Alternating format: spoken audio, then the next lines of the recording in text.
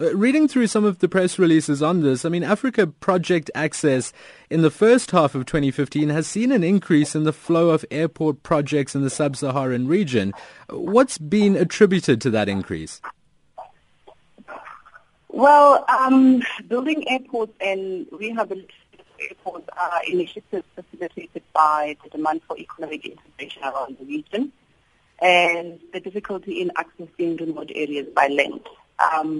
Africa is currently the fastest growing economy with a population of over 1 billion people. So transport infrastructure, and particularly air transport, will be essential going forward in supporting the economic needs of communities in the region. And we can see it growing just a short distance from where we are. About 2 weeks back, the city of Tshwane launched a couple of flights between Pretoria and Cape Town. Are we going to see more of that, Kgomotso, of other cities rolling out more flights? I think so, Deshen, certainly. I think there will certainly be more initiatives of introducing scheduled flight services across the country. The driver of this wave is the emerging partnerships that we are seeing between airlines and government administrative structures for driving the local economy. For instance, the partnership between SA Express and Dubai Trade Port and the KZN provincial government, and the partnership between SA Express and the Northwest provincial government. So is the launch of flights between Pretoria and Cape Town by Airlink. This trend, I think, is set to continue as government administrative structures start to see the value of air transport services for growing their local economies. We also use other methods of transport to move our goods around. During the apartheid era, it was the railways which were primarily being used to transport goods in and out of the country. Is there progress in rehabilitating the country's railways? Yes, most definitely there is progress. Look, in 1986, a policy decision was undertaken to refocus investment into other modes of transport except railways, since there was a perception at that time of rail being overcapacitated.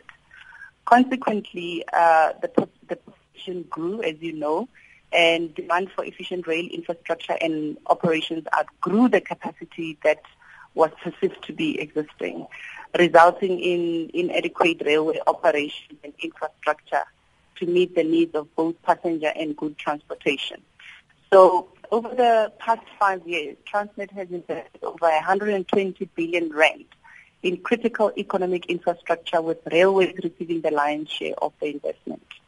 The marine economy, as tabled in the NDP, is really being put forward as a new economy for the country to be tapping into. We heard the president talking about Operation Phakisa, and just a few days ago he talked about the economy being sick.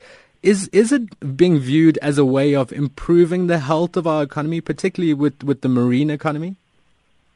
Oh yes, most definitely, because there's quite a number of opportunities in that space. South Africa launched Operation Phakisa in 2014 to address the critical skills development, economic opportunities that exist within the 3,800 kilometers of coastal shores. This initiative will unfold in the creation of jobs in oil rigs, shipbuilding, and transport manufacturing. To date, since the launch of the initiative, a total estimate of between 800,000 to 1 million jobs is envisaged in the oceanic economy by 2033.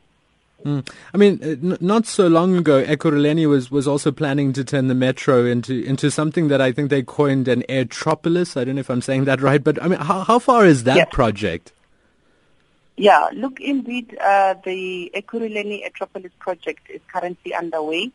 There are various partnerships through which are critical to ensure the success of this project. For instance, the partnership between the Ekurhuleni municipality and the state-owned companies which are located in Ekurhuleni, such as the NEL, SAA, and SA Express, have been working on this project.